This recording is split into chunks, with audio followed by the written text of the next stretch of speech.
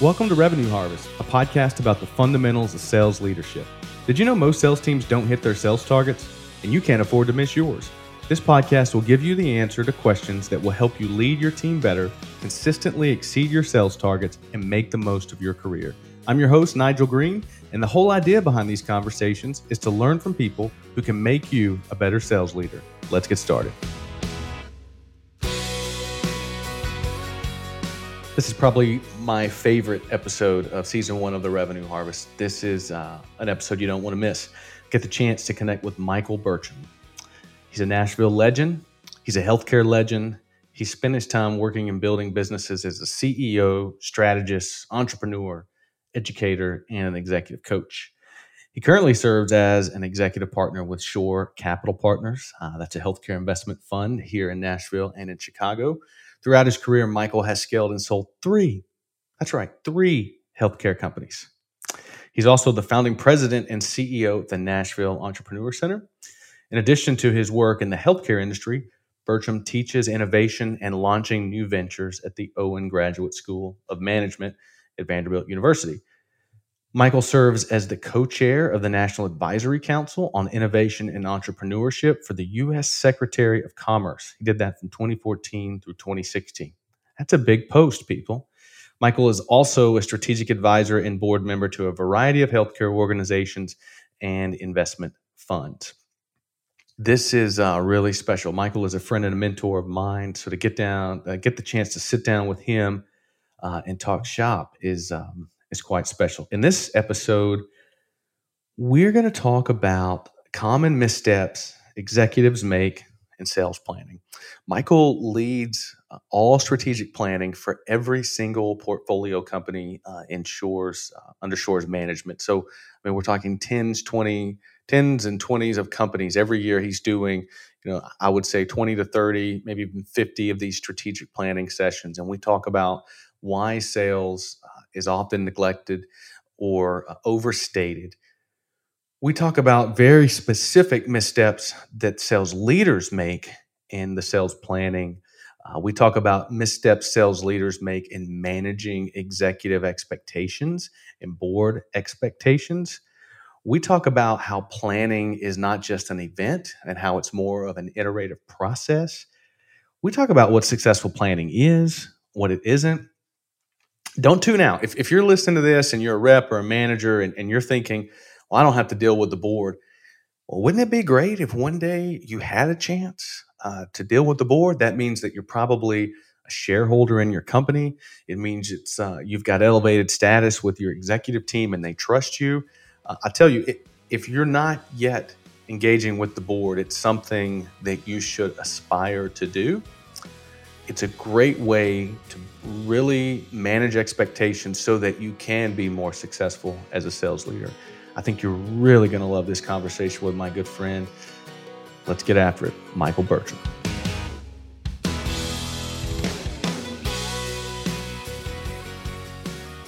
Michael, thanks for joining me. How are you today? Good, Nigel. Good to be with you, man. Well, it's always good to catch up with you. So, you get the pleasure of being the very first guest on this show. And the reason why I wanted to start with you, very similar to the way the book starts, I think that planning is essential. In fact, it's survival. My first introduction to the stakes of planning was when I read Jim Collins' work, Great by Choice. And in that book, he references two professional adventurers, 1911. They both wanted to be the first adventure team to reach the South Pole. And they basically had the same training, left on the same date, went the same distance, but for one team, they returned back on the exact date that they said they would. And for the other team, the end result was that everyone perished and it was very unsuccessful. And I know you've read that story, but for me, that was the first real understanding of the stakes of planning, and you do that better than anyone else. And so what Collins said in the book is that essentially for businesses, planning is survival. And I'm wondering, is it that simple from your perspective for businesses that those that plan make it, those that don't make it? I think in the broadest sense, the answer would be yes. But it's important to have an operating definition of what planning is. It's not we get away once a year in a conference room, fill out a lot of post-it notes, write things on the wall, call it a strategic plan, and that's what we do for 12 months. Planning is an iterative process where you are gathering market intelligence. You are bringing that intelligence back to the company. And as the market slowly evolves and moves, you know how to work contingency plans and update your plan as you go. I mean, I would imagine in Jim Collins' example, if we studied the team who had success, um, it's that they had an overall plan when they began, but they were watching all the signals coming from the environment, and they had contingencies already set to go that they could adjust week to week if they needed to for success. And I think that's what planning is like for companies who do it well, is they have an overall plan and they are adjusting as the market slowly shifts.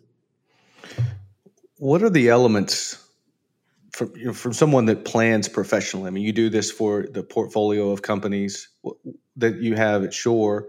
What are the effective elements of planning? So one of the key elements is understanding the customer sentiment and how it slowly shifts over time. Um, Planning for a business, for sales especially, is all relationship driven, and those relationships are not with buildings and desks; they're with people. And as people are exposed to new technologies, new messages in the market, different ways of doing things, their view of what they want and how they define success slowly shifts. It's not so much an overnight glacial shift, but it's moving slowly. Um, and if you do not take into account how customer sentiment shifts over time, what worked a year ago won't work today, or maybe even 6 months ago won't work today. Sometimes, like a pandemic that we're in now, it shifts even faster than that. Another key element of planning is knowing how does your product or service really get at the heart of the pain or the frustration the customer feels. Quite often, we get into a war of features about what our thing does versus what someone else's does. And ultimately, it leads to our peril because the customer underneath just has a basic problem they want solved. And when you lose context of the basic problem, all your best laid plans are for naught. And so keeping your eye on that is really important. So those, to me, were the two I start with: customer sentiment, and is your solution that you believe you have really at the center of where the customer's frustration or pain resides. So, with those two principles, from your experience, what role should the sales leader play in shaping the answers to those questions? And from your perspective, how often is the sales leader included in those elements of strategic planning? And where can it go well and where does it go wrong? So for many companies that are growing, the sales leader and the sales team are the primary voice of the customer that the business will hear. That being the case, if they're not bringing back messages to the company that are heard, or if their messages are ignored, or the messages get misinterpreted, the company loses sight of what prospective customers and active customers even want. So the messages the sales team brings back of both successes and when they miss and they don't get a closed opportunity, both messages are really important. Those messages shape and should inform the planning process. So not having that party at the table during particularly in a strategic planning exercise, creates an enormous gap of knowledge for the company, because then you're relying on the other parties around the table who have hearsay information about a customer, but likely no direct face-to-face interaction. And it's scary to build a whole strategic plan off of hearsay with no actual data. Data comes in two types. Um, One type we get is from data sources where we find publications or data sets that let us know that. That's secondary source data. The most important data we get in planning is called primary source data, and it's what is the voice of the customer we just heard, because it's unfiltered by an editor or a writer. It's right out of their mouth and likely contains all the raw material we need for a really good plan. But companies struggle sometimes to get primary source data right from their customer, and they don't have a good mechanism to put the salesperson who was just with the customer or prospect at the table. So, what is a good mechanism for primary source data? Uh, I find the best is customer conversations when I'm not trying to sell. Um, I love that section of your book where you talk about the planting and investing phase of selling, where you're building relationship. Um, Part of the most powerful relationship building is knowing what the customer is focusing their time on, where the angst is, what's working and not working for them, how their competitive landscape is shifting. All of those things give us insights to future sales opportunities. So I find um, conversations with clients when I am not trying to sell anything, but just checking in on how it's going, what's the next thing on their list, where their frustrations are with their own competition, what they're trying to achieve that are challenges, is the best source of primary data I could get. So, if you need that data, and when you say you're wanting to have those conversations, I know it's from the perspective of an investor, someone on the board. And it's that executive function perspective of I want to have conversations with my customer where I'm not selling them anything. How do you do that in a way that doesn't alarm them or doesn't alarm your sales leader or team? Like what are the steps, the sequential steps that a leader needs to take to engage with the marketplace and the customer without sending off alarm bells?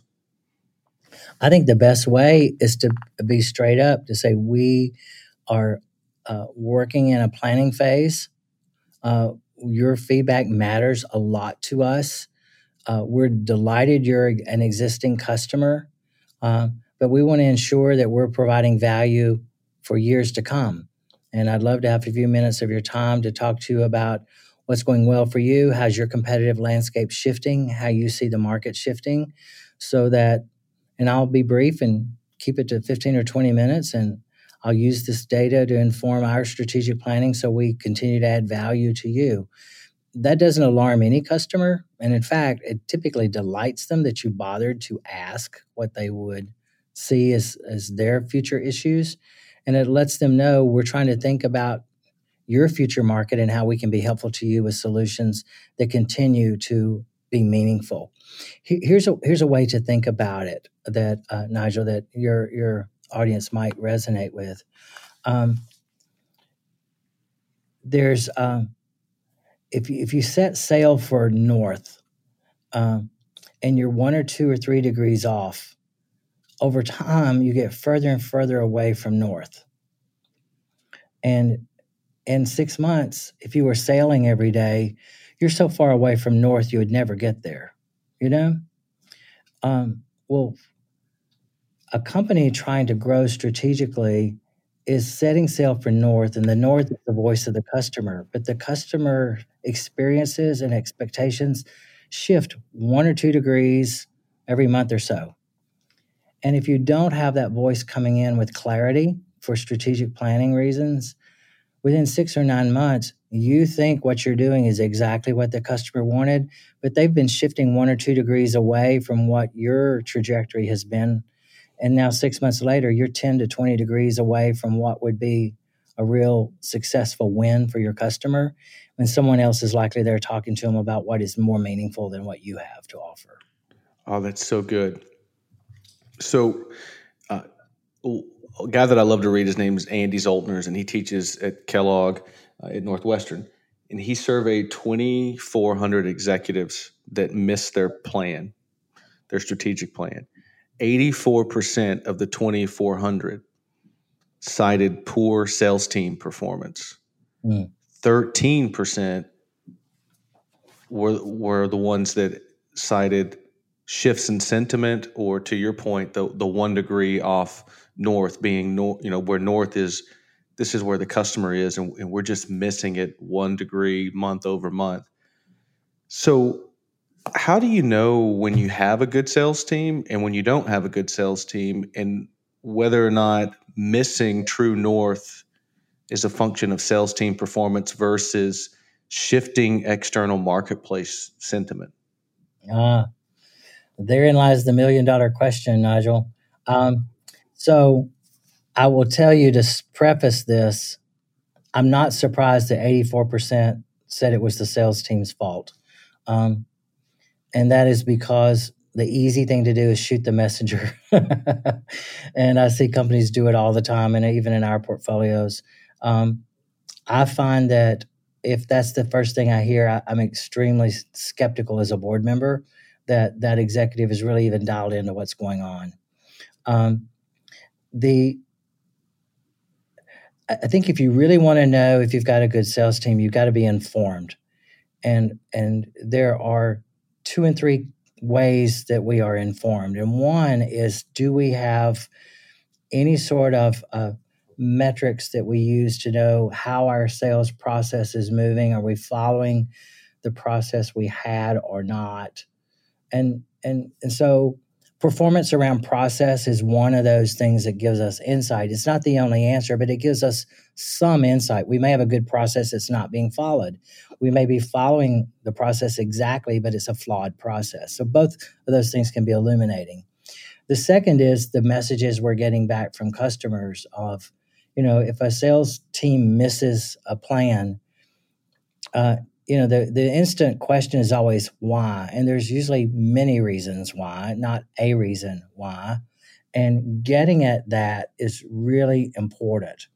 Um, and you need to get all of those views up on the wall to look at and better understand: is it our message, or is it our product, or is it our approach? And it could be any of those three that create a plan miss, and that's different than the process. Um, it has to do with the overall messaging you're taking to the customer, and buried in those are the emotions of things like trust and relationship building that have to happen. And I think that is a different kind of insight to know why are we missing our plan, or why did we miss our plan.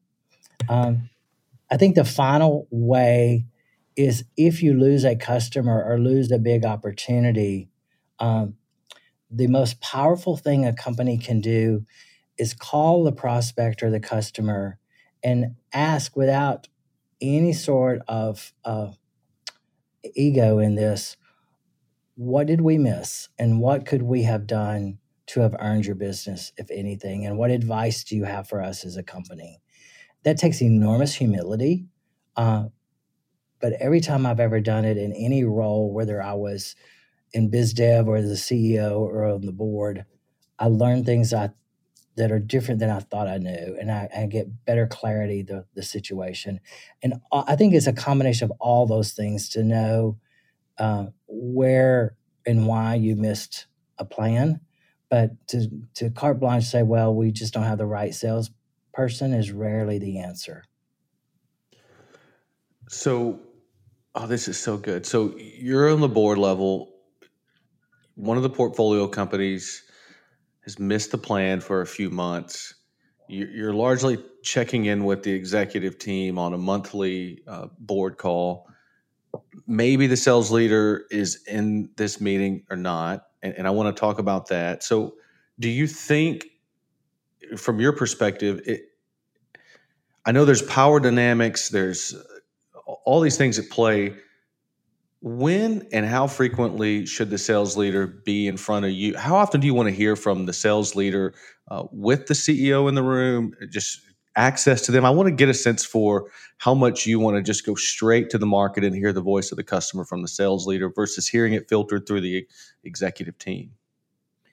So, uh, my ideal situation is at each quarterly board meeting, the head of sales is providing their own update to the board. Now it's Now, all when their own update is that it's like they, everybody's in the room, but they're responsible for putting the content together. Maybe they run it by the management team beforehand, probably should, but yes, they're leading it. They're presenting it themselves, standing up in front of the room. that's right. That's the best scenario, um, and it creates a dynamic that's really important. One, um, if the board of directors and the executive team are getting to interact with the leader of sales every quarter, whether we're doing great or we're missing our plan, um, the dynamic is no longer let's blame the messenger or the salesperson must not be right. We're actually starting to have conversations about where are we missing our market? Where is our message off? What about our product is not resonating with the customer? Because if the salesperson or the sales leader is the correct fit, their number one driver is more sales. I mean, that's just the way they're people who are successful in this role are historically successful. They're driven to close a deal. They don't just love to go get on airplanes and sleep in hotel rooms. I mean, they actually love to close deals, and they're pretty good to tell you where they think things are off. Now, they may not have the way to fix it, but they'll tell you where they're off. And so, I like hearing from the salesperson at a quarterly board meeting. And if you start that cadence early on in the company, um, then even if there is a quarter or two you miss, it's not like it's some punishment you're going to be at the board. You've just always been there, and the conversations are very fruitful. Um, so that would be ideal. If a company has not been doing that and they're missing sales, I would probably have an opportunity to meet with a sales team, maybe not even just the leader, but some of the team before a board meeting, um, for an hour or two to say, I really want to understand because we want to provide as a board the resources and tools needed for success. Tell us what's happening and what's working and what's resonating and what's not, so we can have a fruitful discussion at the board about it. That would be a second alternative, but far less powerful than the first of having them in the meeting. So let's talk about, we're having a conversation about strategic planning. Typically, everyone has a budget season. They do a 1, a 3-year, and a 5-year plan, and then that 1-year plan shapes next year's budget, right? I mean, you got to roll up a budget to get approved by the equity sponsor. Typically, we start that in September, October. Best case scenario, it's done before the end of the year, but the reality is it tends to bleed into the next selling year. So what do you see going wrong with companies that do the planning, do the budgeting for the next year without consulting the sales leader? What's at stake when we do that? You destroy the next layer down beyond the goal, and that is what are the tactics that are going to be used to succeed at the goal. Um, if I have a sales goal for the company and the sales leader is not involved, um, I run such enormous risk that the wrong tactics are used for execution. Um, because each sales goal, particularly a stretch goal, may require different resources. If I'm selling a new product or we are bringing a new product to market, that may require a different set of resources and time. So when a company is setting its strategic plan, there's typically, I mean, ideally, what you'd have is 3 to 5 big goals for the company for the year, and certainly one of those is around growth. But that growth goal probably has 4 to 7 subparts, and each of those subparts have all kind of tactics and initiatives that have to go with it, and some sort of measures that have to be fit, and materials it needs, and resources, and so on. When a company does strategic planning without the sales leader present, what I find happens is the big headliner gets written, and maybe most of the next level down of the 5 or 6 key subparts of the big goal, but the particulars of how we want to go about this isn't um, isn't really well defined, and so it becomes um, everybody's best guess of what we're going to do. And if the salesperson or sales leader is struggling to execute it, then everybody starts talking about, well, what we should have had to do this was this. But you're now 3 months post-mortem into it instead of starting off with a plan that's resourced appropriately. I mean, if I'm wanting to grow sales 2 or 3 times beyond my historical organic growth rate, I have to put more resources in it.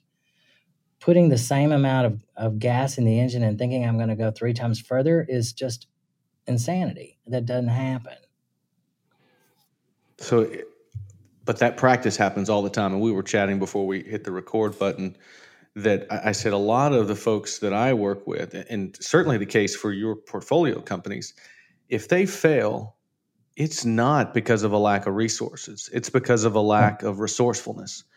There's Right. there are very few exceptions. I walk in on a consulting assignment, the sales team is missing its number, and I talk to the sales leader and I say, let's see the plan for the year. And I look at it and it's this, hockey stick growth. And I said, why did you approve this? And she looks at me and said, why do you think I had a chance to approve it? So I'm wondering, do you do you have a mechanism in place that says before we approve this budget, like did the sales leader endorse this? Like how do you make sure that it's actually going to fly? Yeah. Um, I will tell you as a board member how I think about it, which would be different than someone who is at the executive level. As a board member, I tend to think about the sales pipeline or sales funnel. And over the years, I've just learned, X number of prospects leads to somebody moving toward the middle of the sales funnel, and then X number of percent of those are likely move toward the end, and you'll lose some at the end. And it's has to do with how you're resourcing things moving through a process with you. And so my first question when I see a hockey stick growth is, wow, that's really different than years past and past performance. What are we doing differently this year to achieve that? And typically, if I get blank stares back, I know, wow, we don't really have a plan that is going to likely succeed. Let's revisit this plan. Um, so I think it has to do with understanding resources needed. And you're right. Most of the time, the resources are there. They just probably they need to be redeployed in a different way. What when you go into a new company, whether it's in the diligence phase or maybe you get brought in post acquisition and appointed to help grow the business, what are you looking for from the sales leader in the first 30, 60, 90 days post, fresh start, post investment, post acquisition? What are you wanting to hear from them? So, when I first meet them, I just want them to tell me the story of what's working and what would help the organization grow beyond its current growth rate. Where are the limitations, either in process or resources or people or story or whatever it may be? And I try to keep it as minimally, my question as short as possible and give them the chance to talk. And that conversation is usually quite enlightening to what is possible out there. And then I usually ask the question, who do you most compete against that you lose a deal to, and why do you think you might lose? And that informs something else. And from that conversation, you know, I think as a board member, I'm better prepared to help think about how we want to grow for the first quarter or two. Um, I am one step removed from the executive team, so my job is not to be constantly interfering, but to ask good questions. And by asking good questions, hopefully people come to better answers for themselves. And so I tend to, the first 90 to 180 days, try to ask really good questions. And it begins from, what is on deck for next week for our prospecting, which customers that we've been prospecting are moving closer, and what's the work going there, uh, who's close to close and what are the objections keeping them from closing, who are we implementing now and how are we ensure it's going well. And just by asking questions, typically I get a beautiful crystal clear picture of what is or isn't happening, and I can pretty much surmise as a board member what level of success we're going to be in 6 or 8 weeks away. Because there's um, it's kind of like in the same way you watch the stock market, you probably have leading indicators and lagging indicators, and I try to ask questions that give me the leading indicator insight to what likely this is going to look like in 30, 60 days. Let's talk about the question that if I'm a sales leader and I'm listening to this, and I've been in this place before, we've got a board, we have board meetings. I see them come into the office every quarter. I know who they are. I know how helpful they could be to me and my career, but I don't get access to them. I don't get to go to the board meeting. If I do, it's like I get asked the night before to put together a deck that somebody else on the executive team is going to present. Uh, Give me some advice. Speak to the sales leaders that want more access to the board, but aren't getting it because of whatever reason. Between there's some block between them and the board on the management team that keeps them from having access. How do they have that conversation with the executive team about participating at a higher level in the business? So I'll tell you the way our process works. We typically have a dinner before the board meeting the night before. The board meeting typically runs like 8 or 8:30 to noon, and there's usually lunch after, and then people split. I find if it's not practical for the person to be in the board meeting, either including them and seating them next to a couple of board members at the dinner before or at the lunch after can be extremely helpful in fostering conversations that help the company grow. Because I'm of the belief we're all aligned and we all want the company to grow and we all want success. And the more conversation we can have, the better. And quite often, board members, you know, many of us have been in an industry 20 or 30 years. We've made every classic mistake you can make. And sometimes we succeeded in spite of ourselves, but our scar tissue has taught us a lot. And hearing a conversation from a salesperson, I can assimilate 20 years of history in my head and within 15 or 20 minutes offer a piece of insight that may take them a year in their journey to figure out just based where they are in their career. Um, and again, never telling them what to do because it's not my job as the board member, but offering insights that's, in my experience, when I was there and I made this choice, this is what happened, and watch out for that. That can be extremely valuable. So whether it's actually done at the board meeting or whether it's done before or after or in between, I just think it's imperative that a sales leader have an opportunity to interact with the company's advisors who are helping guide the overall strategic direction of the company, because without revenue, there is no strategic growth. And the drivers of revenue, last I checked, are the folks leading sales. Oh, that's good. I got two more scenarios that are common that I think I'd love to get your perspective on. One is how do I handle it when a board member reaches out to me directly and didn't copy, anybody on the management team, just sent me a question. Well, how do I handle that? I think you handle it with grace. You respond, you copy your CEO and say, we're always delighted to speak to our board members. I'd be happy to set a time with you. I'm copying in our CEO in case they'd like to be part of our call, and let's set a time and just Just keep it that that. straightforward. Yes, because if a board member reaches out, you're not going to say no. Gosh, I hope not. That raises 100 alarm bells in the board member's mind. What's happening here? You don't want me to know. Um, and and I don't think anyone on the sales team would intentionally go around their CEO and not be inclusive. Um, but sometimes CEOs can just be a bottleneck because they got so many things going on, and it's by no ill intent. They just have no bandwidth today to do something that needs to be done that could help the sales team. And it may be 4 days before they can get to something, and that's every day that you're suboptimized as a company is lost revenue opportunity. So why wait 4 days if you can get something happening now and be transparent about it and get good notes and share with everybody. I mean, if I had a salesperson, if I were the CEO and I didn't think my sales leader could carry a thoughtful conversation with a board member, I shouldn't have them a sales leader because they're going out every day and talking to something even more important, the customer, you know? Yeah, I think sometimes it's fear of losing control of the narrative, so to speak, that I think stands in the way of candor. Yeah, but I will tell you, once you lose control of the narrative with your customer, you are virtually guaranteed to lose control of the narrative with your board. Mm.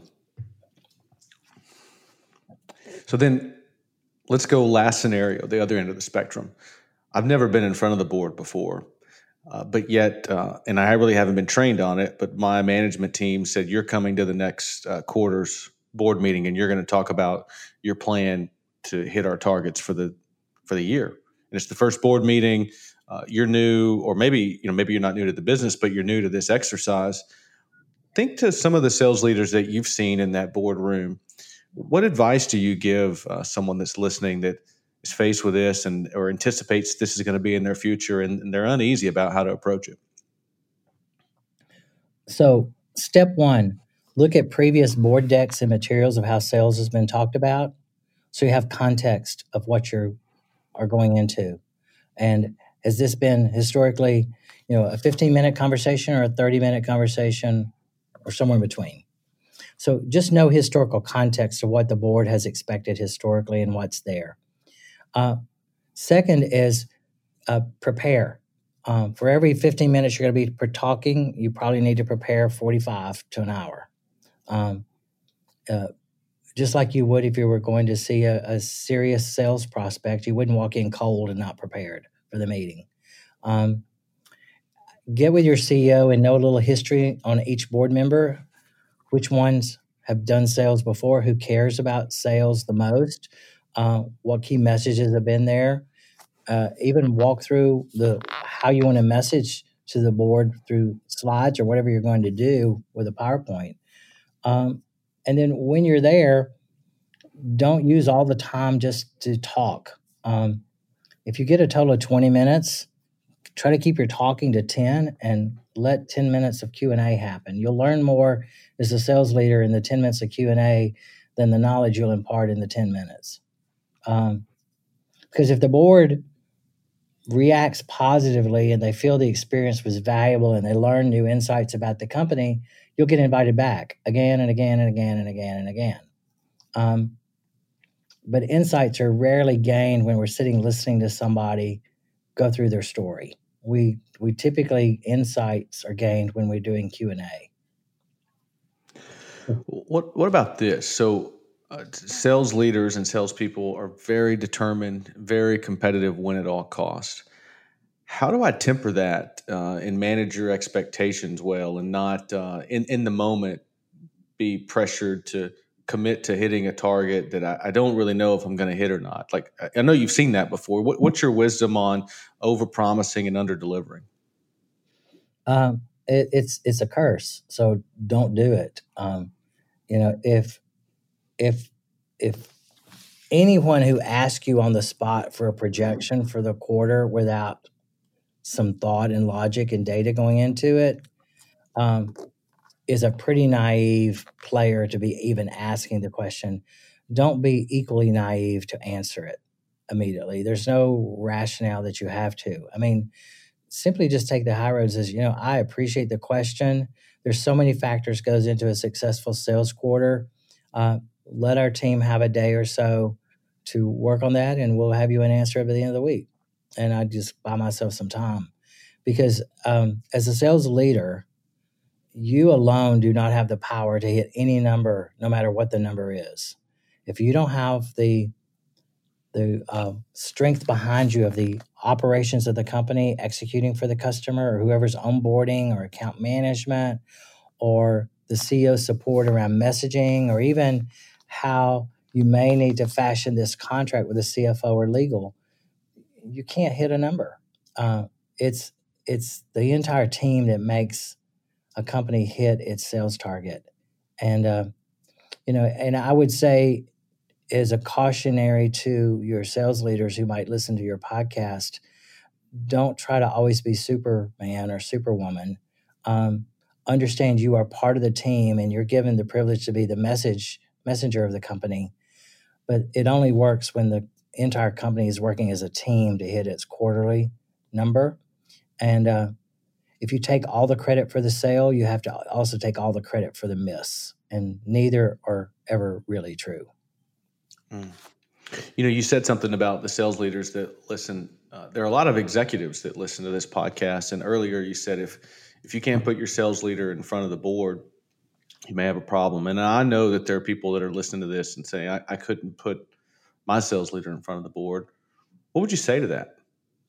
Uh, well, I typically, if I were in their shoes or I was their coach or advisor, I'd say, can you coach them within 6 months that you could have them in front of the board? And if the answer is no, I would say, what on earth is happening when they're in front of your customers? If you cannot get comfortable, this person can carry a conversation with a board member and not create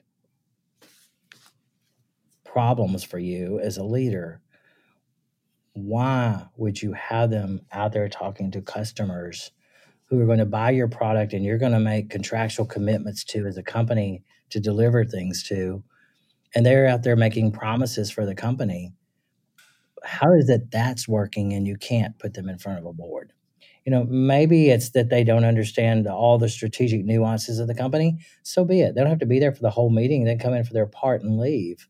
But it's not that complicated. So to me, it's as simple as you either coach them up so that they can, or you may have the wrong person in the role and you need a different person in the role. But it's usually not the person. It's just more control than anything, as I've always found. Yeah. So we've talked about strategic planning for the longer term, 1, 3, 5 years. We've talked about budgeting for a year. We've talked about sales leaders interacting with the board. What did we not talk about that we should today that maybe you want to share with anyone that's listening? So I would say never forget the first 100 days. So, everything can go perfectly. The sales leader and their team can get a new client and everybody celebrates and we get off and getting started. First impressions matter a lot. So from the minute that looks like it's closing all the way through the first 100 days, everything that happens that's a pleasant surprise for the new customer, it's above and beyond what they even expected, further endears them that they made the right decision and there's no second guessing, what have I done? Every time something goes wrong or something's late or it's mislabeled or not quite right, there's this gnawing, not so sure I made the right decision. So I would say, don't have the sales leader disengage immediately. Have an overlap phase and make sure that team that's onboarding and taking care of that client in the first 100 days understands how critically important it is, so that the new customer never feels any remorse for the decision they made right away. And if you do the first 100 days well, chances are you will do the whole relationship well because you'll understand exactly what the customer's expectations were. And sometimes customers have expectations that weren't promised by anyone. And the best way to avoid those conflicts is keeping the sales leader on that particular engagement engaged through that onboarding and through that first 100 days to make absolutely sure that we're delivering exactly what was promised and the customer's happy. Michael, that's so good. So if someone's listening wants to hear more from you or read more of your stuff, just get in touch. What's the best way for them to do that? Probably the best way, I post blogs and they can contact me through my personal website at michaelburcham.com. I'm pretty much all over LinkedIn, so I'm easy to find there and happy to interact with anyone. And you offer coaching, correct? I do. For C-suite, I do. Yeah. Tell me a little bit about that. I mostly do it for investor-backed businesses that the private equity fund wants the company to grow. They love the management team, but the management team may not have scaled, or certain members of the management team may never have scaled a company at the speed it needs to scale. And so I coach how an individual can grow at the same speed the company's going to grow. My early mentor, when I took my very first capital in private equity, said to me, "This company will grow. The question is, will you grow faster than the company professionally? Because if you do not, you get replaced. And your job is to grow faster than the company professionally. And my job as your mentor is to try to help you grow faster than the company, but you own that growth path, not me." And it's always stayed with me. And when companies grow, quite often they have to trade out members of management who just simply not grown at the same rate the company was growing professionally. And that's what I do, is I help members of the senior team ensure that their personal and professional individual growth is outpacing the growth rate of the company, so they have value to bring every time the company passes another major financial milestone of growth. Wow. I've had a coach all my life, from growing up playing sports through college football, and I still have a number of coaches I work with now. And I think the coaching conversation is probably at a little bit of a fever pitch right now, given the Last Dance series that came out on ESPN, and everybody's getting romantic about, Michael Jordan and Scottie Pippen and Phil Jackson. And the truth is that that's true for all of us, whether we're an elite athlete or an executive or a sales leader. If you can't grow at a rate that's faster than the rate the business or the team is growing, you will be replaced. And I mean, there's never been more need for a coach. So if it's not Michael, if it's not someone else, if you don't have a coach, it's just a matter of time before the job outgrows you. So take that as a cautionary tale as we close. And if you don't have a coach, you probably should find one really soon. Michael, thanks for joining me today. It's been a heck of a pleasure. I thoroughly enjoyed it. And before we close, I just want to thank you for being a mentor to me and coaching me. And for all of you that listen, Michael's a very modest man, but he has left an indelible mark on Nashville and healthcare, and I'm very grateful to call you a friend. Thank you, sir. Likewise.